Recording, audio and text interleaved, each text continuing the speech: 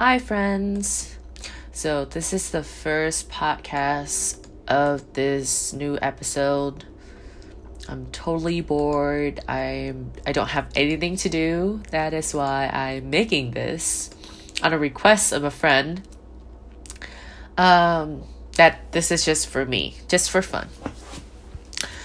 So, I got some question being requested to answer.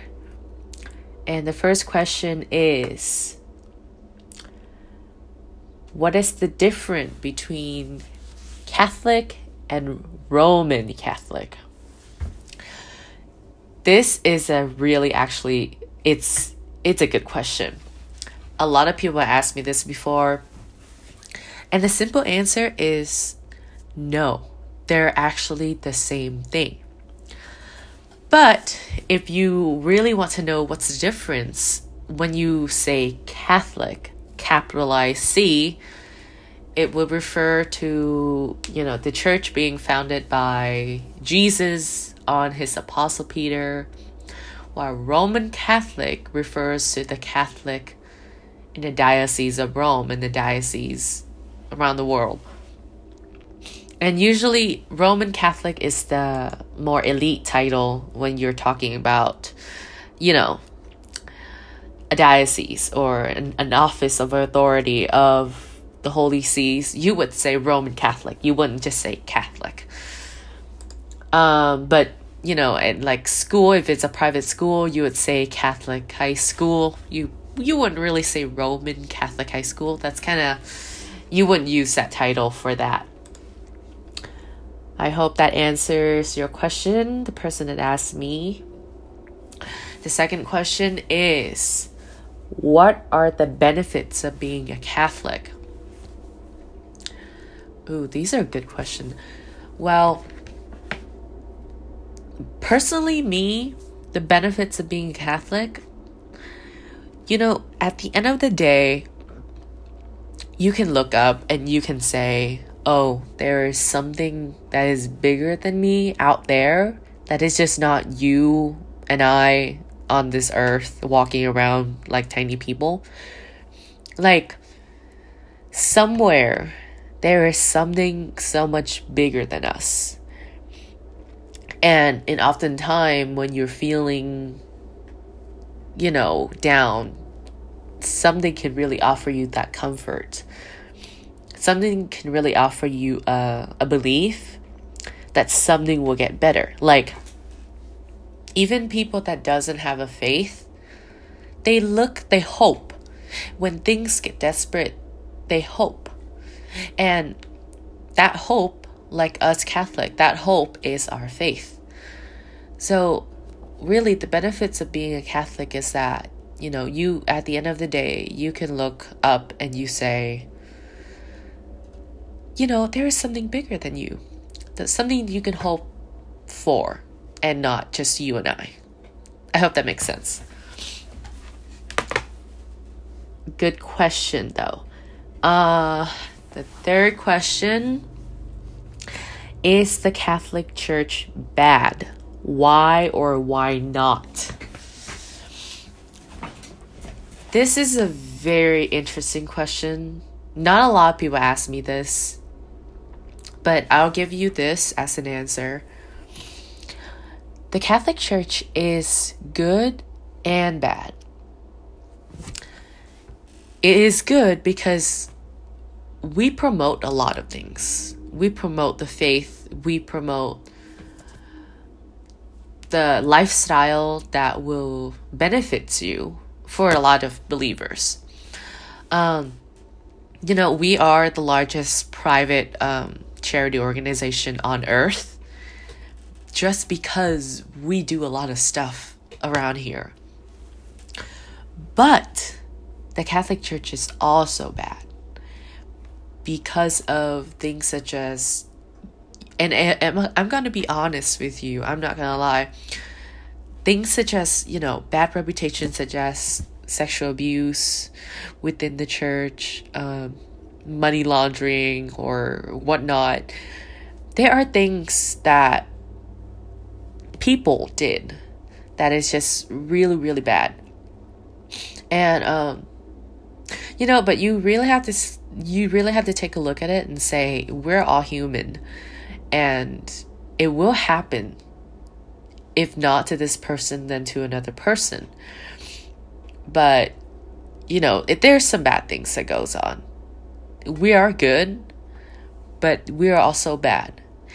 And as the new generation of Catholics, by understanding what is bad is really important. So I always emphasize when I talk to people, I say, I understand where you're coming from on this note. And I admit to you and I acknowledge that we're not all good. Very good question. There's another question. Why do Catholics deify, worship, and idolize Mary? I have heard that Mary is now known as the co-redemptrix along with Jesus Redeemer. Is this true? And how is this substantiated by scriptures? This topic has been debated over a lot. And if you're Catholic geeks like me and you love things to read for your coffee break, Pope Francis has deemed that Mary is not co-redemptrix along with Jesus. And in his explanation, he said, Mary is a mother that loved her son, and by all want all glory to belong to him, to belong to her son, the one that she gave birth to that became the savior of the world. And from my personal belief, we don't really idolize Mary. We don't idolize anyone. We really look at these statues, these icons, these great paintings of Jesus and Mary. You go to a local Catholic church and you see Jesus hanging on the cross, and it'll be like, I don't idolize him.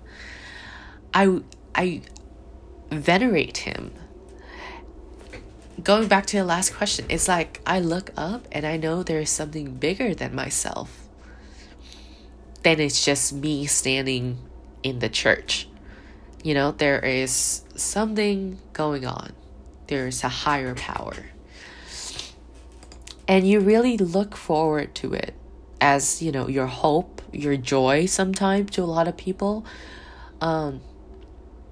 We don't idolize anything. I don't idolize anything. I looked up, personally, Mary is my mama. But when I look to her, I look to comfort, I look to hope, I look to ask what I desire.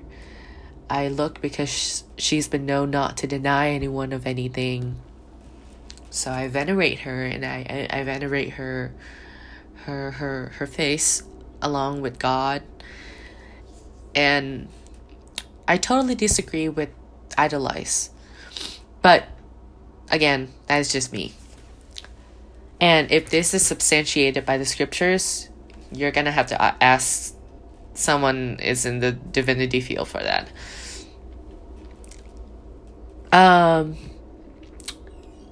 Another question is, when will the Catholic Church die? Ooh, I have a lot of good questions from a lot of people.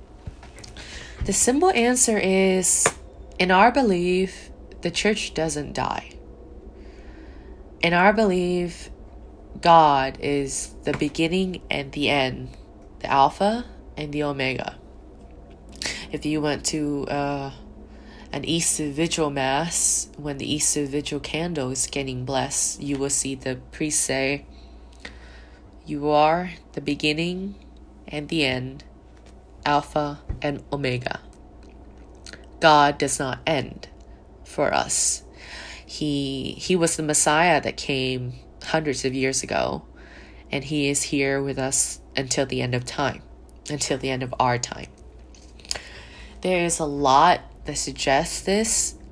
Like, even if you look at the Christmas wreath, the way that the wreath is round suggests that God's kingdom is infinite. It does not end from any ends.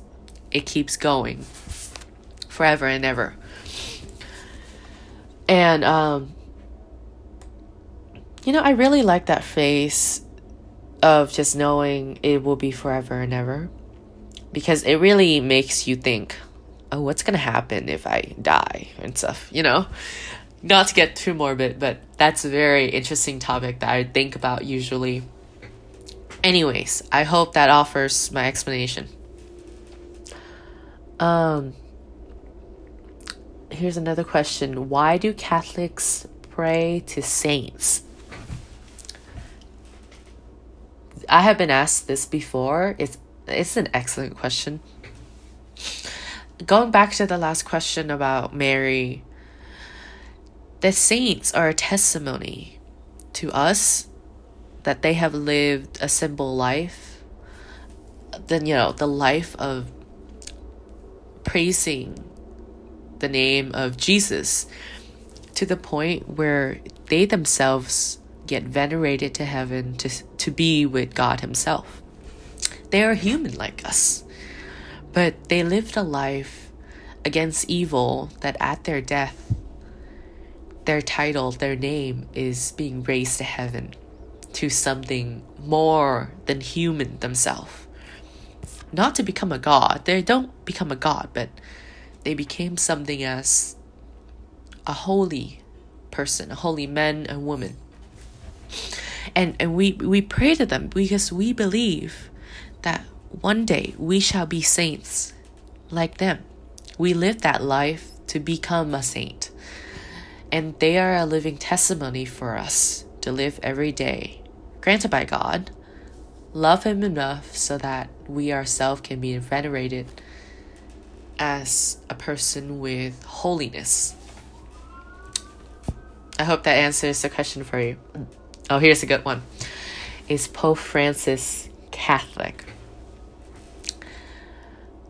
First time anyone have asked me this, yes, Pope Francis is Catholic.